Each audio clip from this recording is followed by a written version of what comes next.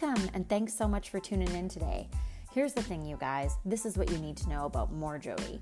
I'm the girl who says what everyone is thinking, unapologetically myself, all the time. The goal of this podcast is to help you go unfiltered. We use so many covers to hide our true selves, and it's time to stop living your life according to what the ideal police think you should be doing and step into who you were created to be. More vulnerable, more authentic, and more free. Today I have Dominique Dickau on the podcast. She is just like the rest of us. She's a wife, mother, sister, daughter, friend. She's an Enneagram 7 with a 6 wing, which we talk a little bit about today. But a few years ago, she was diagnosed with scleroderma. And this discussion will teach you how to advocate for yourself, how to make choices that change your health with what you put into your body every day. And it's a really hopeful episode. It'll help you also help one of your friends navigate, one of these autoimmune diseases. So I encourage you to listen all the way through. There are so many good tidbits in here today, and just about how hopeful she's remained even through the ups and downs of her journey. So I'd encourage you to share this podcast with a friend, rate and review, and thanks for being here today. Dominique Dickau, welcome to the podcast. How are you doing today? I'm doing pretty good, Jody. Surviving. Another spring day in Edmonton, I assume. Yes. Another spring day. Could be any season in one day, right? It's true. Yeah, it's true. No, I'm excited. First, I'd like you to tell people where to find you on Instagram because they might want to look you up while we chat. So my handle, because that's what it's called, right? A handle. Yep, a handle. Is Dominique's Life Adventures. And what made you start that? Oh, good question. So I started Dominique's Life Adventures 2 years ago when I was kind of in a place where I was going through a lot of pain. I had something called digital ischemia on my hand, and I was trying to connect with people in the community that had scleroderma. And so I created Dominique's Life Adventures. I didn't know what to call it because I didn't want to call it like Dominique has scleroderma, but I wanted to kind of talk through like other adventures, not just my scleroderma, but this has been quite the adventure. So it's kind of taken over that whole realm. And I just haven't changed it. I don't think I want to change the handle because I feel like it's an adventure. Health is an adventure. So. It is. And I know that like I've known you for probably, is it 20 years? Almost. Yeah. I was counting out how long I've lived in Edmonton today.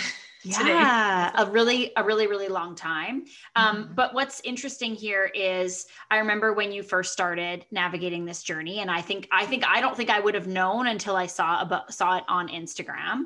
And it's just been incredible to watch you. You are such a woman of resilience and hope and determination. And so I think that I said probably 6 months ago that I wanted to have you on. But I don't know, like, and I kept it in my head, and then you put up a post, I don't know when it was, maybe a few months ago. And it was about how you changed your eating, and how you read a book called How to Stay Alive, or what was the book called? How Not to Die. How Not to Die. Yeah. Right. And I know this is a very multifaceted part of your life. It encompasses everything, parenting, you're a teacher, everything. And then add pandemic to that, which is just like nightmare. Right. So you are a woman of grace, and I'm just excited to talk to you and to bring awareness to scleroderma and to kind of just explain to people what it's like to be on that journey. Then maybe people will know how they could support a friend going through, dealing with an autoimmune disease and stuff like that. And so I'm just really excited to, hear kind of about the trials, and then also just like how you've risen up and taken control of your health in the best way you can. Because I think we all need to do that, even when we don't have a diagnosis, and I think that so often we're only pressed through adversity, and we only change through adversity. So we're like, I'm going to keep eating all this garbage and these chemicals and all that. And it's true. It's true. And so something that's really been on my heart in the last probably 4 months is that I feel like things are changing. I don't know if it's just that I'm approaching 40 or what it is, but I feel a real push to do everything I can for my body before I have a diagnosis. So I'm just excited for you to inspire us. So with that, yeah, why don't you tell us a little bit about you? Yeah, so my listeners can get to know you a little bit.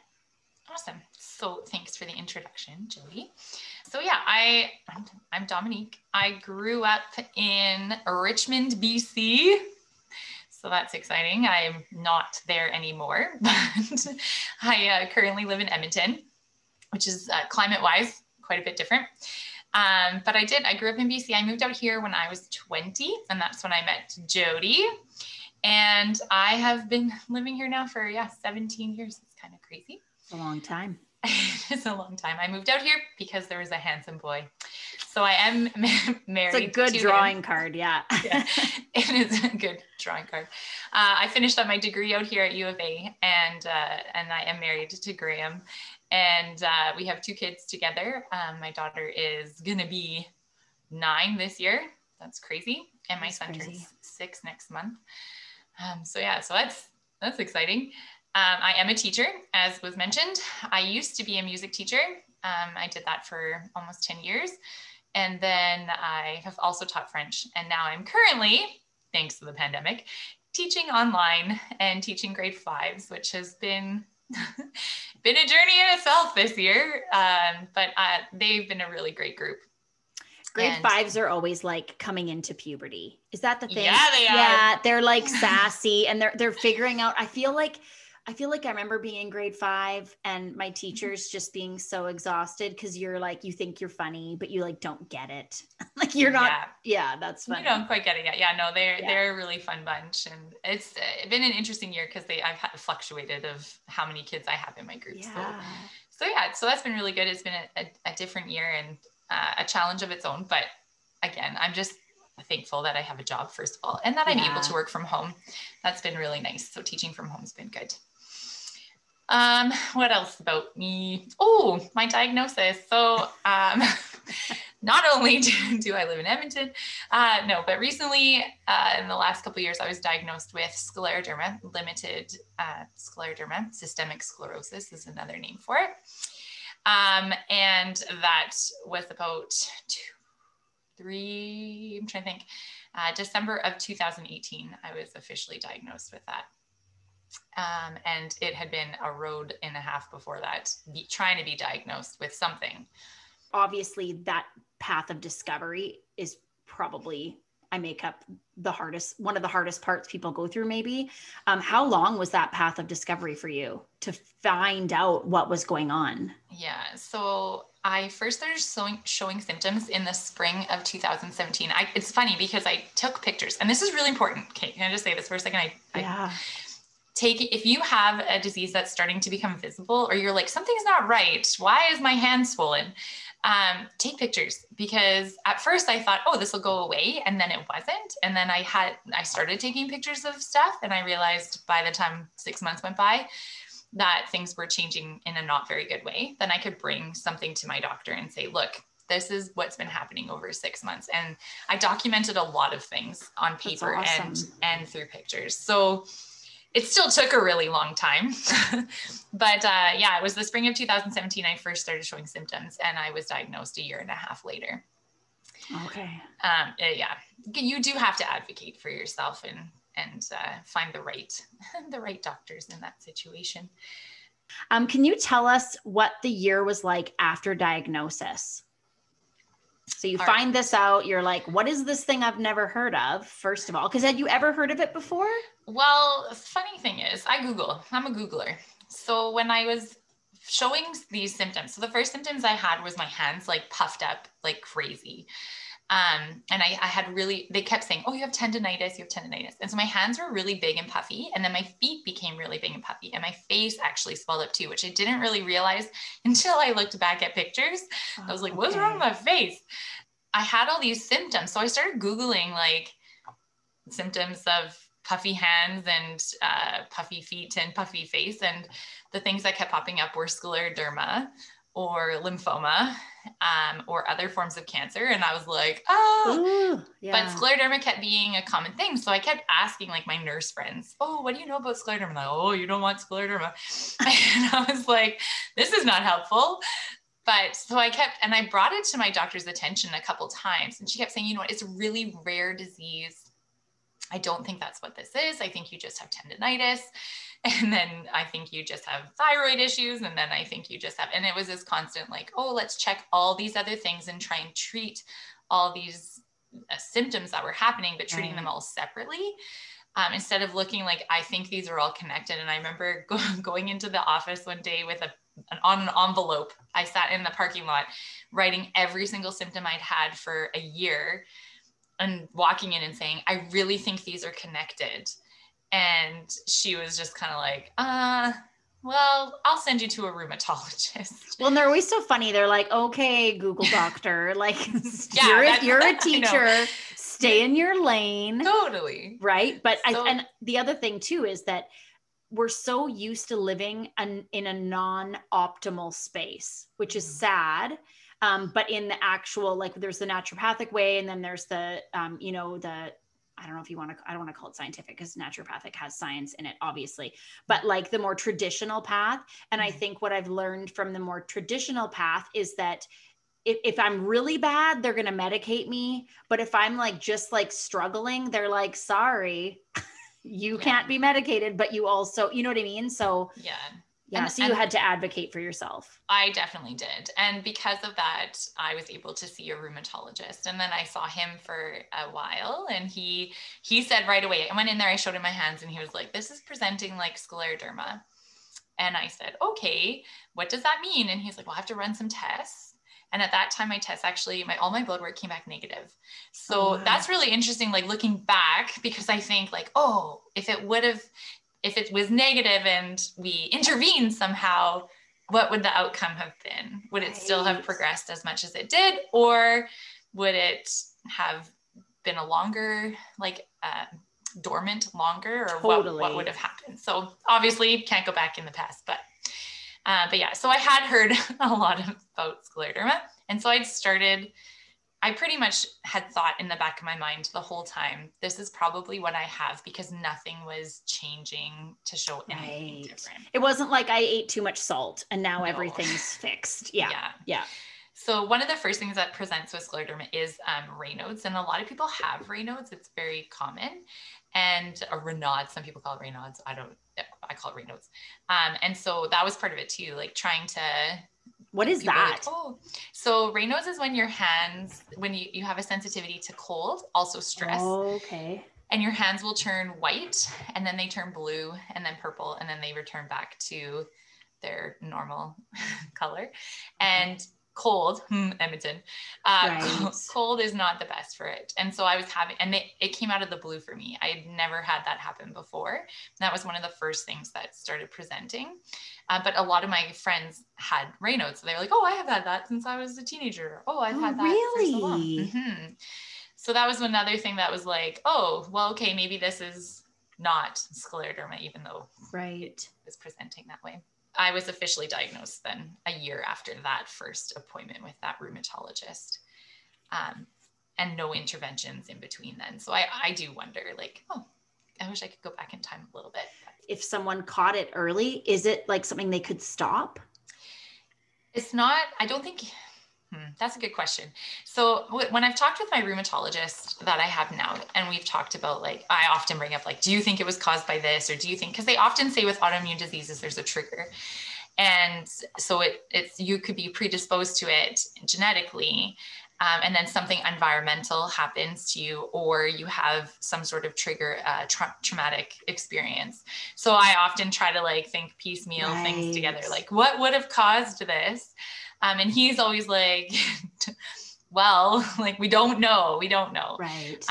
But early intervention for any type of disease is obviously much better than the progression of your disease forming. So had there been an early intervention, maybe the medications I'm on could have slowed down my skin progression, maybe would have made my hand not lose my tip of my finger, which we can talk about later. But maybe there would have been some sort of way to slow that down, or to stop it from happening for some time. I don't know if it would prevent it forever, but better to not think about it now. Yeah. Like, what does that help? Nothing. Yeah, totally. Right. But I think, so then after the diagnosis, so in 2018, so that's what, 3 years ago, I guess. Almost, yeah. Almost 3 years. So what was that like after? Like, you've Googled this, by this point, you've self-diagnosed yourself for a while. What are your thoughts when you actually find out? There was like a wave of emotion. Obviously, the first thing I felt was like relief. Okay, there actually is something wrong with me. I'm not making this stuff up. This is legit. So that was the first, probably like, okay, right, now we can do things with this. I'm not just sitting here going, I have puffy hands and right, let's deal with that. So that was the first thing. Obviously, I felt grief. I think I felt grief for, well, I still comes in waves. But the first year, probably for sure, was the thinking back, like, I'm missing out. I'm going to miss out on so many things. Often with scleroderma, people get told a very like daunting prognosis. There are some people that a scleroderma is a huge range. There's some people that have only Raynaud's. There's some people that have lung disease and heart disease immediately after being diagnosed. And so not knowing where you are on the spectrum of scleroderma at the beginning, it can be, you worry. You think, well, am I going to be able to raise my kids all the way till they have kids? Right. Am I like, what happens to being a music teacher? I was a music teacher forever. I used my hands all the time. I can't use my hands as well anymore. What's going to happen in our house? Because I'm usually the cleaner. I'm usually the one cooking dinner. I'm usually the one using my hands all the time. And now I can't. And so there's like, you grieve the things that you miss out on, or your old normal, I guess. And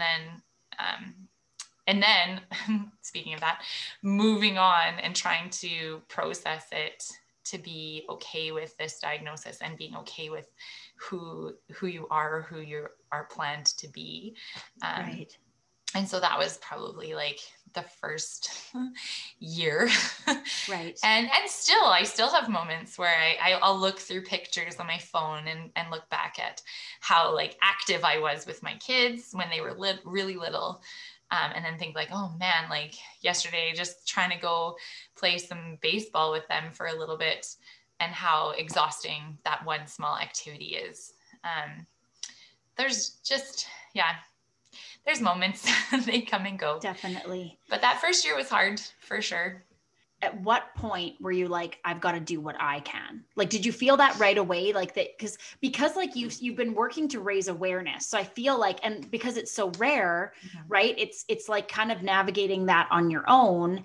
And yet at what point were you like, maybe I can change my eating? Like, was that pretty immediate after, or was it like you kind of, because I feel like I would have to crawl into a hole for a while before I would climb out with my positivity. Funny right? You mentioned that. Yeah, no, I was thinking that too earlier. I was thinking like, my first instinct, I mean, luckily I like got my diagnosis, started this intense medication, and happened to be at my parents' for Christmas. And I remember flying out there, having taken this, like, I started taking methotrexate, and if you know what that is, it's is it a cancer drug? Yeah, it's a cancer drug. Yeah. And I'd never put anything other than like vitamins in my body. So I'm like, I'm taking these pills and they're going to change me. Like, this is a big step. And I remember being out in BC with our small children and wanting to just lie in bed and not just wanted to just, I don't know, crawl into a hole. And luckily I had taken this book out from the library randomly in Edmonton. There was a book about scleroderma in the library, and it was from a patient's perspective.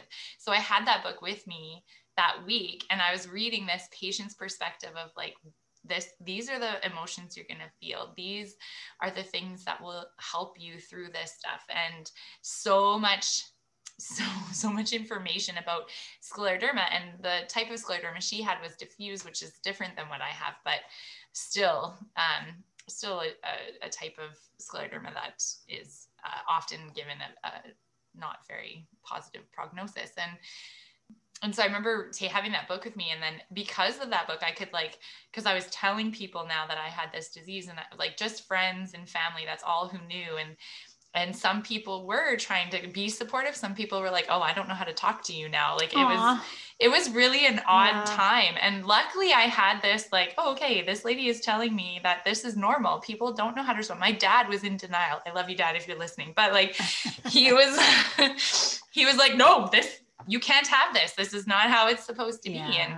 And I was like, well, this is what it is.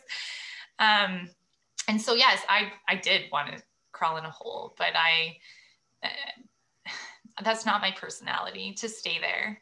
Well, let's talk about your personality for a sec, because yes. So you are an Enneagram 7 and I am. And I'm also, for anyone listening who still is listening to this podcast and has not gone and, read the book. What is the book that I have? The Road Back to You? Road Back to You. Yeah, good one. So the Road Back to You, it's better than taking a test. It's better to read what you are and then determine from that. But yeah, it's a really good book. But the goal of an enthusiast is to avoid pain at all costs. And so that's like me now this year being like, why do I have these pains? What do I have? And trying to fix it and trying to figure things out. And so speaking like to help the listeners understand a little bit about your personality, it's like the ever positive, always excited, new adventures, loves life. So to have a diagnosis like this it's bad for anybody, but with that personality type, that's a little bit extra, I want to say, crushing. I feel like people probably don't know actually what scleroderma is. Systemic sclerosis is another name for it. And scleroderma actually means sclerosis of the skin. So it's hardening and tightening of the skin. It's a connective tissue disease, and it also affects, obviously connective tissue is everywhere in your body. So it affects your skin, it affects your internal organs, your esophagus, heart, lungs. So are connective tissues like tendons? Blood vessels. Is that like what's the connective tissue? Connective tissue is like the space between everything. Oh, okay. So when you think of like inside your body, if you saw like a diagram of the skin and what it looks like, and then to all the cells and blood and all that stuff, that's the area that it's affecting. So I also have an overlap disease called myositis, which affects my muscles, but that's separate from, it's an overlap, but it's also since I was diagnosed with scleroderma. That means that it makes your skin get tighter, is what you're saying. And then certain organs are going to get harder. Is that kind of what that is? Okay. Yeah. So it's hardening. A hardening. And one of the first things that changed, or that you noticed, like you said, was your hands, your feet, your face. But tell us a little bit about the story to do with your finger. Because was that before you were diagnosed? No, so that was shortly after. Okay. The real diagnosis. Right. So that happened because of my Raynaud's. So what happens is the blood vessels are also affected by the skin tightening or the connective tissue. It's a buildup of collagen. Let's put it that way. Collagen, everyone wants to pump that into their skin to make them look young. Yeah, I'm like permanently going to be young forever. Thanks to collagen. So it's an overproduction of collagen. And that occurs within like blood vessels as well. So the blood vessels start to form fibroids, I believe. Okay. And so it starts to block the blood flow to your extremities. So hands and feet and ears. Oh, okay. And nose actually too. And so I ended up having something called digital ischemia, which meant the blood flow to the tip of my index finger had no more blood flow. And because I have Raynaud's, I just thought, oh, I'm having a Raynaud's attack. It's not a big deal. It'll go away. And then it didn't go away. And then I didn't deal with it right away because I'm Mrs. Positive, going back to that. And I was like, oh, it'll be fine. It doesn't hurt. And then it started to hurt. And I was like, okay, maybe this isn't okay. And it just happened at a really fun time, and I didn't want to miss out on anything. So I pushed through going to like a friend's was releasing a CD, an album, and I went to her concert. And that night I went kind of like to Graham, I think I need to go to the hospital tomorrow. And he was like, why don't we go now? I'm like, no, I'll wait till tomorrow. So I waited too long. And because I didn't know what was happening. And so when I went to the hospital, they said, oh, you have ischemia. that means no blood flow to your fingertip, and it's probably going to die, your fingertip.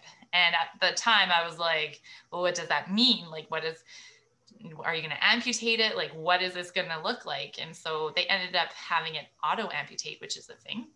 And so I had a black fingertip for about 6 months, and then it fell off. Really? Like a nail? That's crazy.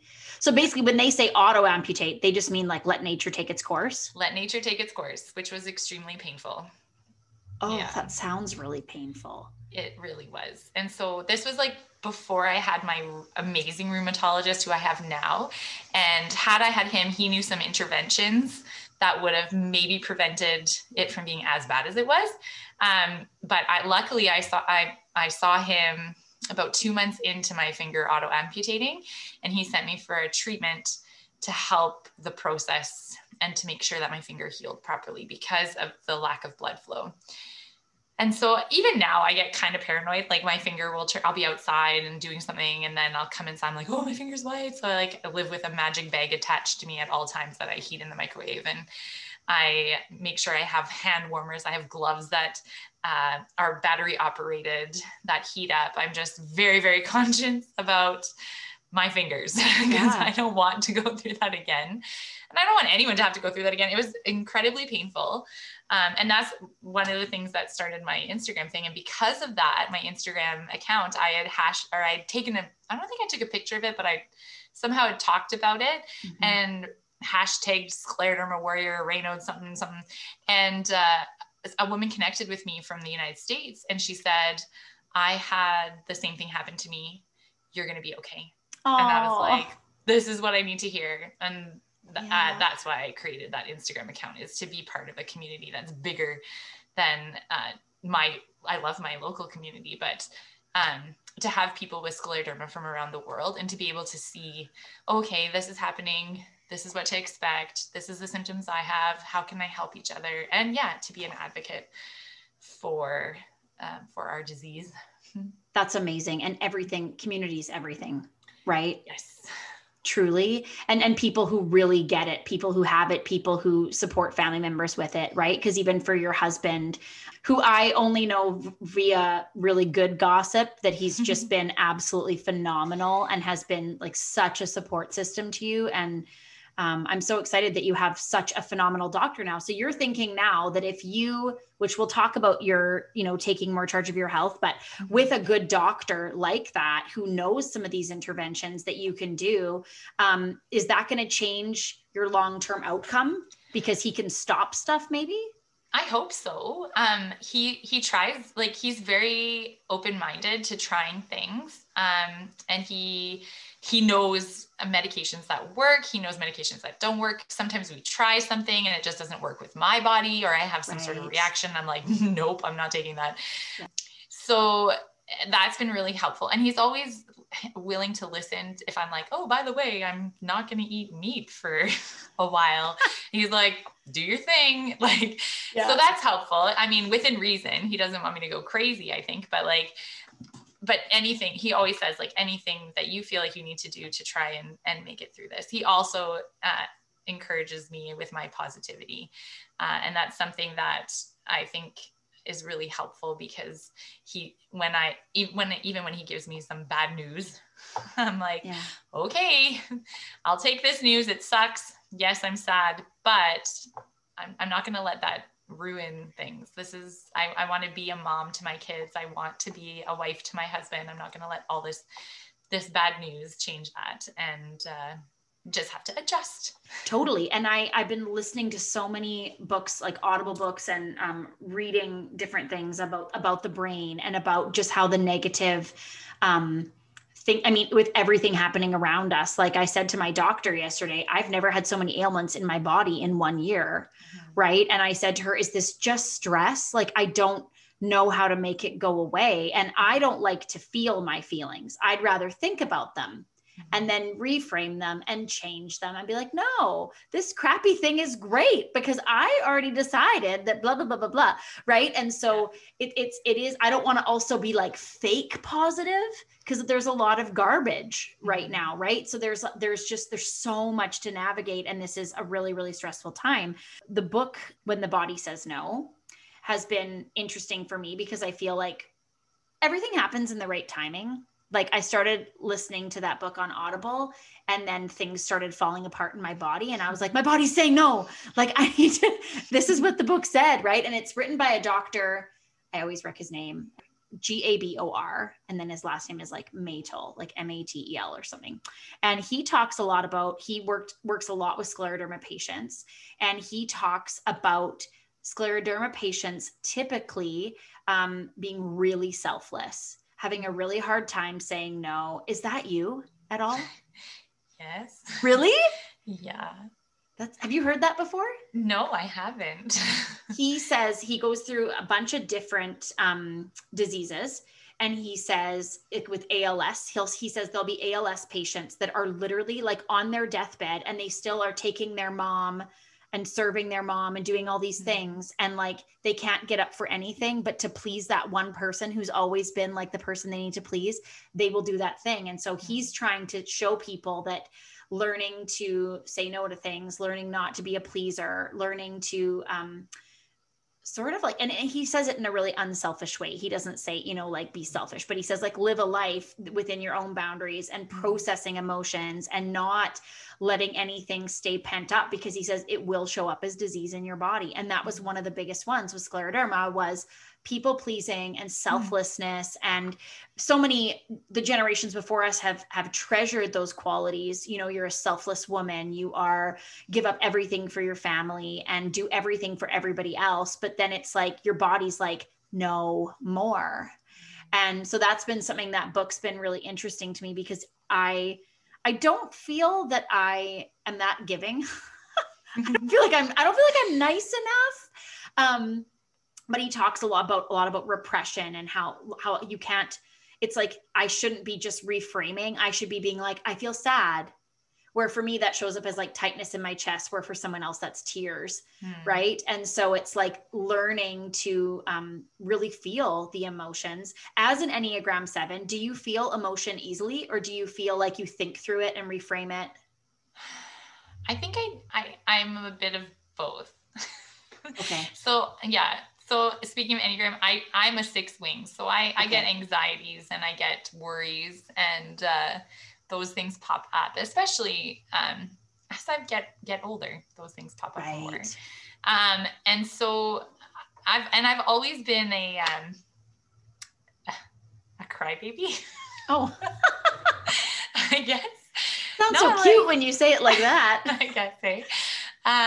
It's funny because my son's kind of the same way, and I'm like, yeah, he takes after me. Like I've always been in tune with emotions, and I feel like I also feel a lot of empathy for people who are struggling, and so I often put myself in other people's shoes and can feel emotions that way.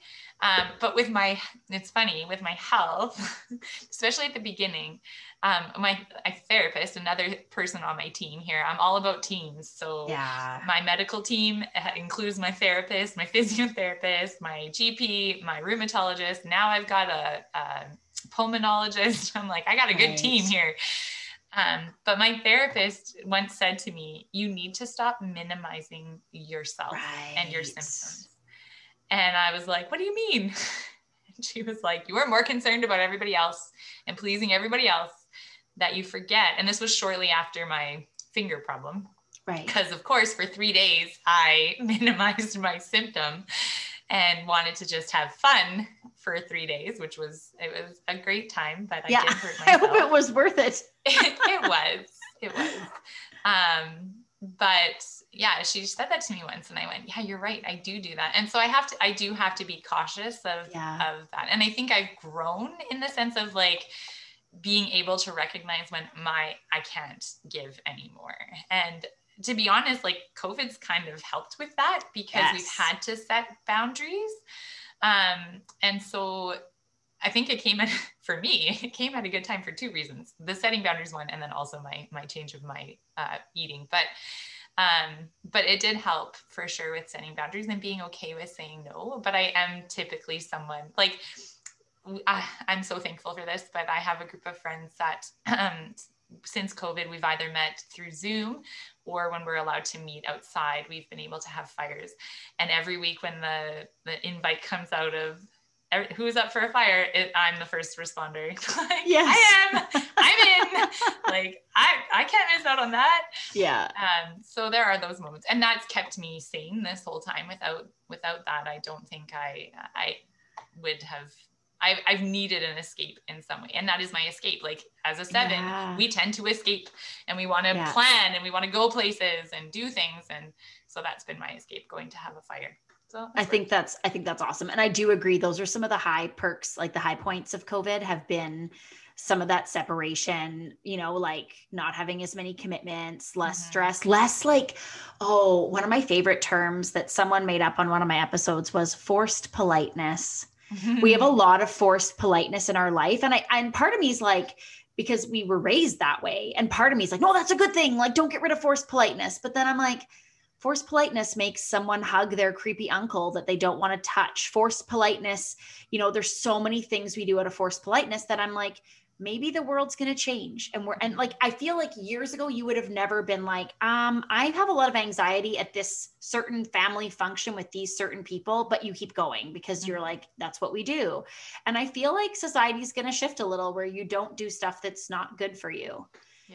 For you personally. And I think that's really powerful. I think there've been a lot of things that have come out of it that, are really good, but I'm with you. I'm so lonely for like a good time or a party. We had, our offices have been essential services this whole time. And so for part of it, we were able to lock the doors, and boy, did we have fun, just us.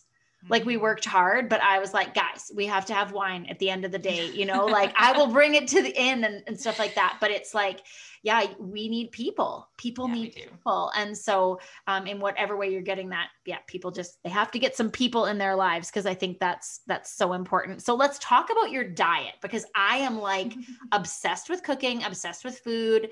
I have so many, like, I do just believe food is medicine. And I think that I truly think we should tax sugar. I think we should tax fast food. I think there's so many of these things that I wish the government would care about. And so you have taken control of your life in this way. Tell us what you're doing with how you eat now, and kind of like the journey there. And even, do you take your family on it? Like, what do you do? When I first started showing symptoms, Graham and I tried Whole30. And I was like, okay, like everyone says is the inflammatory thing. I just have inflammation. I'm going to try Whole30. So we did Whole30, and that was a lot of meat. Oh yeah, I bet. Going back, sorry, but how do I phrase this? Yes, I'm whole foods plant-based. And yes, I believe animals should be treated much better than they are, especially around the world. But I will admit that I didn't really pay attention to that stuff. Right. Even though I have one friend who constantly, actually, you should be friends with her. She lives close by to you. But she always like, Dominique, you shouldn't eat meat. Dominique, you shouldn't eat meat. And I was like, I know, whatever. It tastes good. Bacon, like bacon, bacon. So of course, like Whole30, you eat like lots of meat and vegetables. And I never felt better. I never felt like it was helping my inflammation. Sure, we lost weight, like both my husbands lost weight, but I never felt like it was helping my inflammation. I didn't feel really good. I just felt like we were eating that way. So we did that for 30 days, and we were like, that's it. Graham continued eating eggs and hash browns for breakfast for like a year after that. And he really enjoyed it. Everyone falls in love with a potato again. I feel like when they do Whole30. Yeah, for sure. It was sweet potato too. So he never really liked it before. So it was whatever. That was his thing. And then when I finally got diagnosed, we tried it again. And then I tried the autoimmune diet, which is very similar. Is that SCD? I don't think so. Maybe. This one is like cut out everything like Whole30, but no nightshades. Because nightshades can cause inflammation. So and nightshades are like my favorite. Everything is a nightshade. I swear I live on nightshades. Yeah. Like, garlic. I know. Red peppers. I so I tried that again. And when you do something in a short, like, 30 days is going to fix everything kind of thing, I have a hard time with that, because I really feel like 30 days is up, then I go back to eating my old ways, right? Right. Because they talk about that with even people, yo-yo diets kind of stuff, right? Like, we go back to our old ways. We don't stick with it. And so I tried those types of things, and then I tried to eat relatively healthy.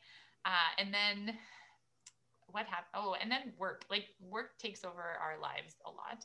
And we started to eat a lot of make unhealthy choices, maybe like McDonald's once a week, just to try to make it from place to place to place to place, right? My daughter was in piano. She was in sports. My son was doing sports. Like, we were trying to go everywhere. And then you don't think, I should prepare something in advance. You're like, fast food, that's what it's there for. Right. So we were eating pretty unhealthy. And I remember in January of last year saying to Graham, like, my doctor had put me on more medications.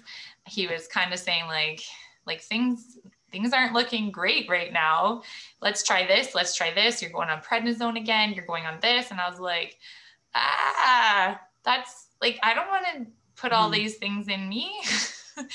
And so I was kind of like, okay, well, he's amazing. But he was like, well, these things are presenting and we need to stop them. And so I was like, okay. And so I had started following on Instagram, a doctor from the States named Dr. Goldner. And I started following her about a year before, and I just watching her, not really like paying attention. Right. But she would talk about like, I reversed my lupus, or I reversed my kidney failure. I reversed this. And people have been reversing their autoimmune diseases through her eating plan. And I kind of was like, well, really? I still like bacon. Yeah, I still like bacon, and still also like I'm a critical thinker. This is where like the 7 moves to 5 in growth, right? Like we have to think and know and analyze and read. And so I was like, let me look into this a little bit more. So I kind of started looking into it, reading about it, looking into her. Who was she? What are her credentials? Yeah. And she seemed pretty legit. So I showed her to Graham, and Graham was like, well, if you feel like this is going to help you. I was like, I don't know. So I talked to my therapist, who was amazing. And she was like, what's the harm? Yeah. What is the harm in trying something different? You've already tried these other eating things. What's the difference between this? And I was like, okay. So we watched her 3-day free seminar, which she offers like every, I'd say like 2 months. That's up there. And we were just like, what? So we should all go watch this. Should we all go watch this? You should. It was really eye-opening to the medical system and why we are prescribed drugs all the time. Which again, I have nothing against drugs because I am on them, and that's funny.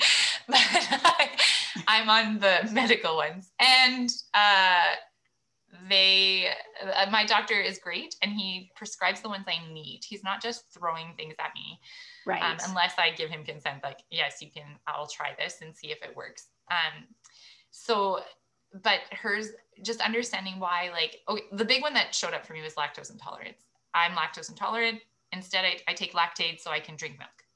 Right. I take a pill so I can do something. Do I need milk? No. Although lots of people will argue with that.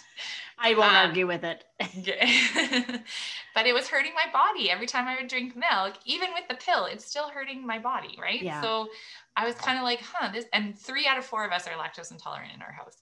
So I was thinking, this doesn't make sense to me. Yeah. And so I'm watching these videos. Graham's watching these videos. We're both like, what? I can't wait to watch this. You said this is Dr. Goldner? Yeah. G-O-D-N-E-R. Okay. And her 3-day seminar. Yeah, I want to watch this. Yeah. They're pretty sweet. So we watched them, and I was like, okay. So on March 11th of last year, right before everything shut down, I made the decision to go plant-based. And that was also my stepmom's birthday, so I'll remember it forever. And it was raw. I ate raw vegetables for almost 8 weeks, 6 to 8 weeks. I'd say like I eased off on the 8-week mark, but But for 8 weeks, I drank smoothies and ate salads and ate vegetables and felt amazing. Really? Yeah. And drank lots and lots of water. Water is the big thing. And I have a really hard time drinking lots of water, but I felt so good. And I know I also was on some medications that were helping function some of my muscle problems that I was having. And so I do understand that that's part of why I was feeling so good, but I also just felt really good. Like my stomach felt really good. Vital. Yeah. And our kids also, everyone's like, oh, did your kids do it? And yes, our kids ate raw, and we didn't really have cooked food. I started making cooked food for my kids and my husband earlier, about the 5-week mark. But even my kids, even that's incredible. Even yeah. that long for your husband is incredible. I know. He's kind of like, did I really do that? I'm like, yeah, you did. You did a good job. But we cut out everything. So we had no sugars. It was whole food, plant-based with no oil. So I haven't used oil to cook in over a year. Are oils bad? They can be too. Yeah. Okay. Yeah. So again, you have to watch the seminar. I will. Everyone's going to watch. For Dr. Goldnock. Yeah. But no, it just kind of explains the breakdown of like omega-3s, omega-6s. This is what's happening in your body, and just drawing it out straight out, then saying this is what's happening. So yeah, so that was kind of the start. And then slowly started to introduce cooked foods into my body in the summer. So March to the end of June-ish, I wasn't really eating cooked food. And then now I would say we probably eat like more cooked food than raw, but I try to eat raw at least once a day, but still plant-based. Yeah. So when you're eating raw, is that like, I'm trying to picture that, like, obviously I know what's in a, so it's basically vegan. Well, obviously it's vegan. It's vegan. So you could have, so if you're having like a raw supper, like a year ago, when you're in the beginning, super raw, like what is your supper? Like snap peas and carrots, or like salad, a big, huge salad. So yeah, it became, I felt like I was having too much spinach and kale from my smoothies, because I was also drinking smoothies regularly as well. So I cut out the spinach in my dinners and would usually just have a bunch of different types of vegetables, but we pretty much ate the rainbow. That was like our motto. My kids loved it because I was like, what rainbow are we going to make today? And then they make the rainbow. So yeah. And then I found some great raw recipes for dressings, because that was the hard part at first. At first, it was like, I remember the first week taking a picture sending it to my sister, being like, look, salad. And she was like, you have no dressing on there. I'm like, there's lemon juice. Oh no. And blueberries. I like mushed blueberries with lemon juice. And that was because I was like, I don't know what salad dressing I can use. There's no oil. No vinegar, no oil. So I was like, okay, how do I do this? And so it took a little while. And again, we were home, not like I was teaching, but very minimal because it was emergency online. And so I had time to kind of be more intentional with my eating. Yeah. Like you just have to be creative, and you have to have the time, right, to do that stuff or whatever. And I think that's amazing. And it's so cool because that's another way COVID helped you, because you weren't invited to people's houses. You weren't going places, and it was just you. Like there were no other influences either, which is a gift. It was. And not having to, like, we've had friends and family that have to eat alternatively because of if they have celiac or they have other issues with their gastrointestinal, who always take their own meals with them everywhere. And so I was like, oh no, like I'm going to have to remember to take my meals. Like, what if I forget? And what do I eat at someone's house? But then we didn't have that problem because we didn't go anywhere. We were just eating at home all the time. You couldn't picture your new life. You're like, I didn't know what my new life was going to be like on COVID, right? Yeah. So that's really, really cool and exciting. So I have a friend who has Crohn's, and she put her Crohn's with the SCD diet. I'm sure that's the acronym. It's like a no fiber kind of diet. People should Google it, because clearly I don't know anything about it. But anyway, she put it into remission. So is scleroderma something that will go into remission? So it can. There are some people that I have connected with that have I would say is remission, where they have no active scleroderma symptoms. I hope that that's the point I get to, where I don't have active scleroderma symptoms. Unfortunately, I'm not there yet. I just had some tests done last week that were like, wah, wah, but okay. But that's not where I'm at quite yet. Also common with scleroderma is that you're in the worst shape within the first 3 to 5 years. It's commonly told to me by my rheumatologist. He's always like, don't worry, you're in year 4. I'm like, okay. So it is common that it slows down progression after that 5th year. And I hope I can get to that point. Reversing my disease would be ideal as well. And I still have hope there. I just wish, and it's funny, like I was thinking about how like going through that for 8 weeks or 6 to 8 weeks, having a timeline on there was okay for me, because I was like, okay, I can do this for 8 weeks. Right. I wish, and I kick myself because this is how I roll. I'm always like this. I'm all in. And then I get to that finish line and I'm like, okay. Right. And then I don't go, hey, if I stayed like this, how much better would it have been in the summer? Like how much more would it have affected me throughout the summer, into the fall? Like what would have happened? Right. I look back all the time. Oh, what if, again, another line from my therapist is, instead of worrying about what if, think of what is. And often I need to remember that as well. Yeah. But I can push through on those things and be all in on those kinds of challenges. But then, yeah, I sometimes wonder like, oh, had I kept going, what would it have been like? And I'm still eating well. Like it's funny.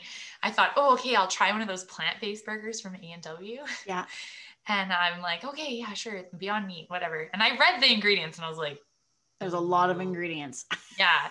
So I mean, like read ingredients on things. So I did try it, and I've had probably about 3, because I just thought, okay. But every time I do it, I say to Graham, please don't let me buy this again. Oh no. Does it make you feel sick? Yeah, I feel so gross. And I get really bad. So part of my scleroderma is that I have GERD, gastrointestinal reflux disease. Oh, so okay. I get it really bad when I eat something like that. And I know better. Like that's the thing. I'm like, nope, don't do it. And then but we're all like that. We all succumb to those kinds of moments. You're human. You're a real human. Do you eat it then? Like, cause you wouldn't have it. Do you have gluten now? Like, what do you eat now? Like you said, you mostly eat cooked, but is it all still plant-based and all like gluten-free or dairy-free? Yeah. So we're gluten-free for most things, or sprouted. We eat sprouted bread. And then gluten-free pasta. We don't eat it that often. My kids probably eat more pasta than I do.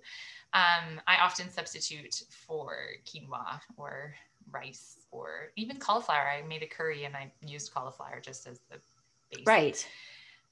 I've tried to buy sprouted bread. So that's kind of where we're at with. Is that a lot better, the sprouted bread? I don't mind it at all. It doesn't seem to have any interactions. Yeah. But is it better for your stomach? From what I've read, yes. That's my understanding about it. But I could be wrong. That's just what I read. And that's from doing some research from other people who are whole food plant-based, like just different types of things. And Dr. Goldner also brought up sprouted bread. So that's why I was like, okay. No, that's awesome. And have you made any of your own sprouts? Not, but I've been watching people make sprouts and I'm like, ooh, that looks fun. So I think I might try. And you could do it easily because you're at home, because I'm going to make a reel or some sort of video about me taking my sprouts to work, because I have to like give them a bath after 5 hours and then like rinse them again and then put them back in the sun. And I'm like, I think I need to make a whole thing about that, because I don't work from home. So my sprouts are too high maintenance, so I can't make them. Yeah, you should definitely make a reel. I definitely should make a reel of myself making sprouts and taking it to the office. But what do you think has been the toughest literal bridge along the way? Is it the food or? Yes. Yeah. You know what, that is it. Well, and it was, I'll say this. Now it's not a bridge. Now I'm like, okay, I don't eat meat and it doesn't bother me. I know when I don't even think about it. And if someone says like, oh, don't you miss like eggs Benedict, or don't you miss them? And I'm like, yes, but I also know that it's going to do bad things in my body if I eat it. And so it's making that like conscious awareness of like, these things are not good for me. I need to stop eating them. That was hard for the first couple months. But then because I felt good, I can't go back. Yeah. Like I crossed the bridge, literally. And then you burned it. You're like, I don't like it. Yeah. Yeah. Like I don't want to go back. And it's funny, the question I get all the time from family and friends is like, oh, but what about your protein? And I'm like, there is protein in way more everything. things I know. than you think. So I take that question and I laugh at it now, because I'm like, okay, I remember asking my friend that when she was like, I'm vegan. I'm like, where do you get your protein from then? Right? Like, I remember asking that question, but now I'm like, no, you just don't realize like how full of things vegetables are and fruits are. Like you can live off of them. Yeah. So it's that's similar again to that whole mindset shift, like when you talk about positivity or anything, because I think years ago, right, I would make smoothies and I would put in like a whole like thing of protein or whatever, and I still do sometimes now, but for the most part we just have like a vegan green smoothie that's, you know, like awesome and whatever, and I'll drink that now and have like a handful of pistachios and I'm like totally full till lunch. Mm-hmm. But like the lie was that I had to fill up. And what years ago I got like an eating plan from a fitness instructor, and she was like pumping me so full of protein that I was like, I feel just so full. And she'd be like, it'd be bedtime. It'd be like, well, you need 20 more grams of protein. And I was like, but I just don't even want it. And it was such a funny, weird thing, but I was doing it because it was like what you do to build muscle, like as though I was going to build so much muscle and be so strong and tough. Like the whole thing's funny, but until you start trying other stuff, right, you just like you're going with the crowd. Yeah. Right. And that's what everyone does. So you're like, well, I do the same things as those people. I totally agree with you. And now today, my breakfast was those tiny, tiny, tiny rice cakes. Like, I don't even know. They're just basically air. I should just put like nut butter on a spoon, but I put it on 4 tiny rice cakes at 1:00 was like, oh, it's time for my cabbage salad. Like I didn't even, but like the lie would be that I need this big breakfast with all these things. Right. But once you stop doing that, your body feels satisfied. It does. Right. Yeah. So what about the mental bridge you had to cross? The mental bridge that I've had to cross probably would have to do with accepting my body for what it is.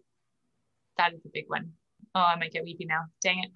A couple weeks ago, I wrote a poem to try and process my love for my new body.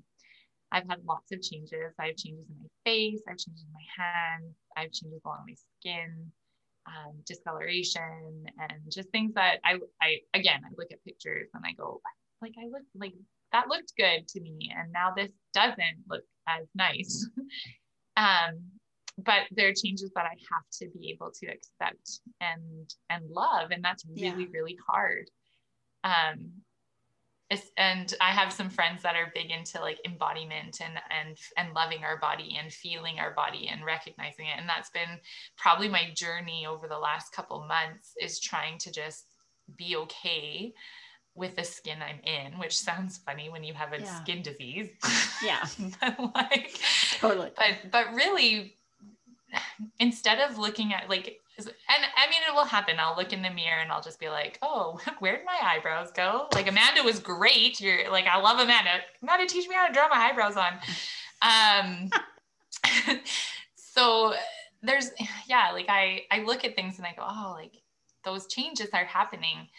How am I going to get through these? And I'm thankful for my therapist. I'm thankful for friends who also are connected into the therapy world and have words of encouragement regularly about loving our bodies. And that's an issue as women. We already have that issue since we were 12 years old, like loving this body. So it's just a different time to love my body.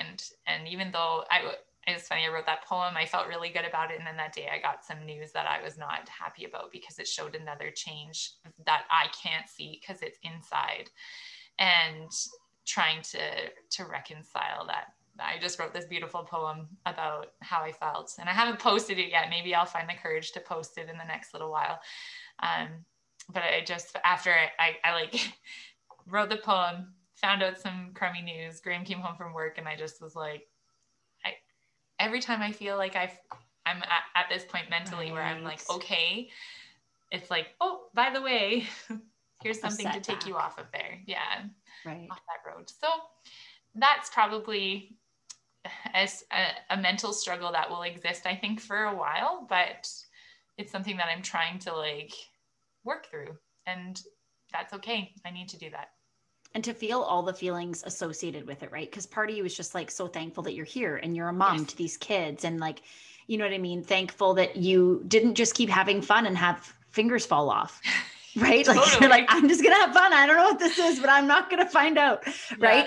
And so it's like, there's so much about that, but it just keeps, I always talk about the Bible verse, be transformed by the renewing of your mind, and, you know, through prayer and whatever, but it's like that, it's continual, it's ongoing. And I think when our battle with our bodies, whatever it is, because it's different for everybody, is done, I think we're dead. You know, I think we truly experience that our whole lives. And a lady who's written me asking to be on the podcast, she's childless, not by choice. And she said, learning to trust her body again, like her body failed her. And I was like, oh, that is like such an interesting thing to think about battling. Right. Yeah. But I think so often, I mean, and it's bred into us. It's like generation upon generation upon generation of dissatisfaction and wanting to change our bodies and, you know, all these things, instead of being like, wow, my body carried 2 babies. Like, who cares what this stomach looks like? Right. Like 2 people lived in here for way too long. Like they're in there for so long. Right. And so I think, but we have to still mourn, and we still have to experience the feelings, so we don't repress things. So our body doesn't say no to more things. Right. No repression, no repression, just dealing and talking and crying and thinking and getting through it that way. How do you refocus on those hard days? I watch funny shows. That's good. To be honest, like the first thing I do so that day that I got the bad news, I said to Graham, like, can we go watch something funny? I just need to laugh, and I just need to find joy because I feel really crummy.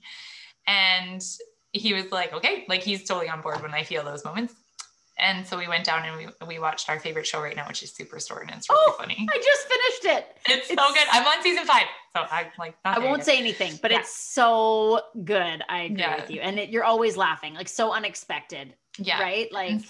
Yeah. So I typically need to laugh somehow. That's just how I've always dealt with my awkward sadness or my awkward, I don't know what to do right now. So I'm just going to laugh. So I often turn to that first. Sometimes I'll text my dad, tell him something, and he'll send me YouTube videos to make me laugh, or memes. My dad sends me memes all the time, just to try and make me laugh, because he knows that I need that. That's obviously first. Prayer is a big one. Yeah. I've been doing some intentional breathwork prayer, which has been really helpful. Yoga is another thing that I was really good at doing for a while and then fell off the bandwagon. And I know that's a strength for me to try and get back doing that.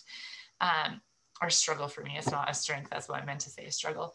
But when I do it, I feel really good. So even last night I was lying on the floor in the bedroom with my legs up on the side, up my wall, and trying to just like get the swelling out of my ankles, first of all. And then also just to relax and let just give my body some time. And I could feel my hip flexors. I could feel feeling my body. And that's been the biggest thing, is like actually taking the time to feel what my body's doing, instead of being angry at it that it's in pain, or that I'm limping, or that I'm not able to close my hand or whatnot. It's taking the time to actually feel, which is something that I tend to push away. So brush by. That's really interesting. I didn't know what the waterfall, like Legs Up the Wall, did. And I was just going to say, do you ever do waterfall? But then I was like, maybe your feet would get cold. And I don't want your feet to get cold. Maybe that's a bad idea. But that's so cool. And in the past while, just with everything happening in the world, I've never struggled with anxiety. I wouldn't say until the last year. And just like I lay down at night to go to sleep and my chest is so tight. Right. And totally giving it to God. And then just like the different types of breathing, like my friend Monica, there's like the 4 where it's like breathe in to 4 count, hold it for 4 count, exhale for 4 count. And then there's like a few different ones, but it really does calm your whole being. Right. Which is so powerful. What is your greatest source of strength? Do you think? My greatest source of strength is a very cheesy question. Cheesy. Must be getting to near the end. Then that's when I ask all my really cheesy questions. So my greatest, I would say my source of strength, obviously, first and foremost, comes from my faith. Even in times of trial, like I remember reading through Job when I was losing my finger, and I was like, oh, wow, I've never really read through Job. I think I probably skimmed it and just heard stories. But I remember when I was losing the tip of my finger, I really took some time in there and not understanding Job's suffering, but just going, okay. And there were some verses in there that popped up that were about the skin and all these things. And I was like, oh my goodness, this is like impacting me more. And I think that's been a source of strength. Also, family, my dear husband, who I love so much. He has been above and beyond in all this. And often I'll have said things to him like, you didn't choose this. Like you didn't choose to marry someone who is like this. Like this wasn't part of your plan. And he's like, it wasn't part of yours either. Right. Like, we are in this and we will do it together. We're a team. He's super supportive. He is on board with most of the decisions that I make in regards to crazy eating things. So that's awesome. He's super supportive, and he's had to step up in a lot of roles that he wasn't really expecting to either. He's our permanent dishwasher because I can't really wash dishes. He does some other odd jobs around the house that were typically mine before, and he does them without complaining. And he's so kind and sweet, and I definitely am. I picked a winner there. So you did. Well, and he chose you, right? And so when you choose someone, it's choosing all of them. Yeah. You know, the known and the unknown, and you would do it for him too. And he knows that, right? And that's like such a big thing. What advice do you have someone who's just received a diagnosis? Oh, this is a good question. Don't Google. No, I'm just kidding. Google. Google everything. Google everything, because, well, you have to advocate for yourself. If I didn't know, if I wouldn't have brought that envelope to my doctor saying, all these things look like they're connected, here's something that I think it might be, it may not have got the wheel going. Because when doctors look at the symptoms, they often look at them separately. And so I do think that a little Google doesn't hurt. Maybe don't like spiral into a lot of things, because then it's overwhelming. I remember the first time I looked up scleroderma, one of the first images was a hand that was it had so much fibrosis that it couldn't open. And I remember looking at that as a music teacher going, if that's what my hand's gonna look like, I can't, I'm never gonna be able to teach music. I'm never gonna play the piano again. And so I remember feeling so afraid of it instead of feeling like, okay, this is just this could be the disease that I have. I remember being afraid of those types of things, because you see the worst case scenario often when you do Google. But I think the most important thing though is building a good team and having a community of support. A good team of medical doctors, of naturopaths, whatever route you want to take, you need to have people there that have your back, that will advocate for you, and that know things about it. So unfortunately, I had the experience where I had 3 previous doctors that weren't quite sure. And then I finally got the 4th one. And sometimes, you feel bad when you're like, sorry, doctor, I don't think this is working. But sometimes you have to keep going until you find that right person to be your person, to have a voice for you. So that I would encourage you, when you're newly diagnosed with something, is to make sure you have the right people on your team, and to make sure that they're in communication.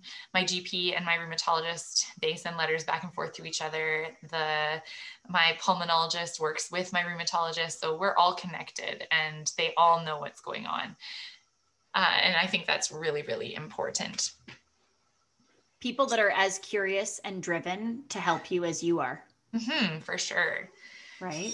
Yeah. And then of course your community of support, your family, your friends, the people you surround yourself with. You need people there to support you and uplift you. And you might have people walk away from you for a little while that are trying to process because they're sad for you, or they feel hurt for you that you have to go through something like this. And I remember this from the beginning of my diagnosis, but they'll come back if they want to come back, and you need them. If you need them back, they'll be back. But I feel like, there was a time where I felt like, okay, some of my good, close friends that I thought would be there just didn't know how to process it either, because they didn't want me to be going through this as well. And so I think it's really important that you surround yourself with people who will support you and uplift you. 100%. That's like super, super duper important. No, that's awesome. And I think, just people always think they need to be a certain thing, but just be there. Mm-hmm. Be there to turn on Superstore with, like whatever, totally. Right? Like it's not, we make it so much harder than it needs to be. Yeah. I think a lot of times. What do you want the world to know from your story? I hope that you can see hope in my story. I hope that you can see that, yes, getting diagnosed with a disease sucks. No matter what disease it is, it sucks. And it's unpredictable. You don't know what's going to happen to you. And there's a variety of possibilities. And it does, it breaks you at the beginning, especially. But we have so much opportunity to learn and grow. Whether we have a disease or not, our life should be spent learning and growing. And so I hope that something you can take from this is, number one, supporting people. If you don't know someone, or if you don't have a disease, let's say, but you've heard of someone who has MS, or you've heard of someone with scleroderma, or you've heard of someone going through cancer, take the time to get to know about how you can support them and advocate for them as well, whether that's supporting, like we do the scleroderma walk. There's lots of walks, MS walk, the breast cancer walk, supporting those people, just showing that you're present and you're there for them. I think that's super, super important. And something that I've learned more now, is that we do need to advocate, and we do need to keep going in this process of, sounds funny, but like fundraising, but like, the only way we're going to be able to cure things is by advocating and raising funds and being able to support the organizations that are trying to find cures and trying to find research, or do research to be able to find better treatments for a lot of the different types of diseases. Even in scleroderma, that's something that that's important to me. That's why I advocate for it. Yeah. That's why I do my walk every year. And it's also taught me a lot about advocating. I never thought I was a person meant to be an advocate. I'm an advocate for children all the time and as a teacher, but as a adult, I just never really had intentionally put my thought into the advocating world. And I definitely feel like, especially for some of these rare diseases, they do need voices. So yeah. Well, and I would encourage people to give your page a follow and to donate when the time comes. When do you do your walk? When is that? So our walk is virtual again this year. Okay. And so I'm picking a date in June. I haven't quite decided, but yeah, I do start. I will be starting to put out my scleroderma awareness for the walk at the beginning of May. And yeah, I would encourage you to come follow me on Dominique's Life Adventures. Yeah. Come read my poem. and I can't wait to read your poem. And it's always really real and hopeful And it really, really is like, you're such an inspiration, and your commitment and your pushing and your advocacy for yourself. Like, it makes me think that if those things happen, like, that's what I would do. I would be more like Dominique. Like, what did Dominique say to do? And so I think that's such good advice. What word would you use to describe your journey? One word. I was trying to think of a word here, and I was like, well, community is important. So I think community, but that doesn't really describe my journey. And then I got, well, it does. It describes like the whole part of it. Yeah. It's a good, funny show as well. Yes. But I came up with this one, and I think this applies to me more. And I think it's grow. I think it's important that I have experienced growth. I was kind of using the analogy of a plant. I was thinking, but maybe it's because it's spring. But a seed was planted when I was diagnosed with scleroderma. And I feel like my own growth has become that blossom. It's not quite fully open yet, but I feel like I'm still in this growth phase of trying to figure out, who is Dominique right now, other than being a person diagnosed with scleroderma. I've grown with my health physically, with changing my diet. I've grown with mentally, using resources like the Enneagram to try and have some personal growth. And I just feel like this whole journey has been an area of growth for me. So that's the word one word summary. I didn't really give a one word summary. No, that is a great word though. I love the background. And that's a great word. And it's, once again, it's like, there's nothing more hopeful than like a baby bud. Right? Like, baby bud. As I look out on my tree and I got baby buds out there. You got baby buds. And I think it's just the promise of spring. Right. And it's the promise of change and growth. And you'll never be disappointed by continuing to grow yourself and better yourself and, show the world what's possible. You can show the world what's possible. I know you can. Try. You already are. And so thank you so much for coming on the podcast. I loved talking to you, and I hope people go give you a follow. And it's a journey that we're happy to support you on and pray for you and be inspired by you. Like, you're such an inspiration, and just don't forget that you're being used in a big way. So thank you, Jody. It was a pleasure being on today as well.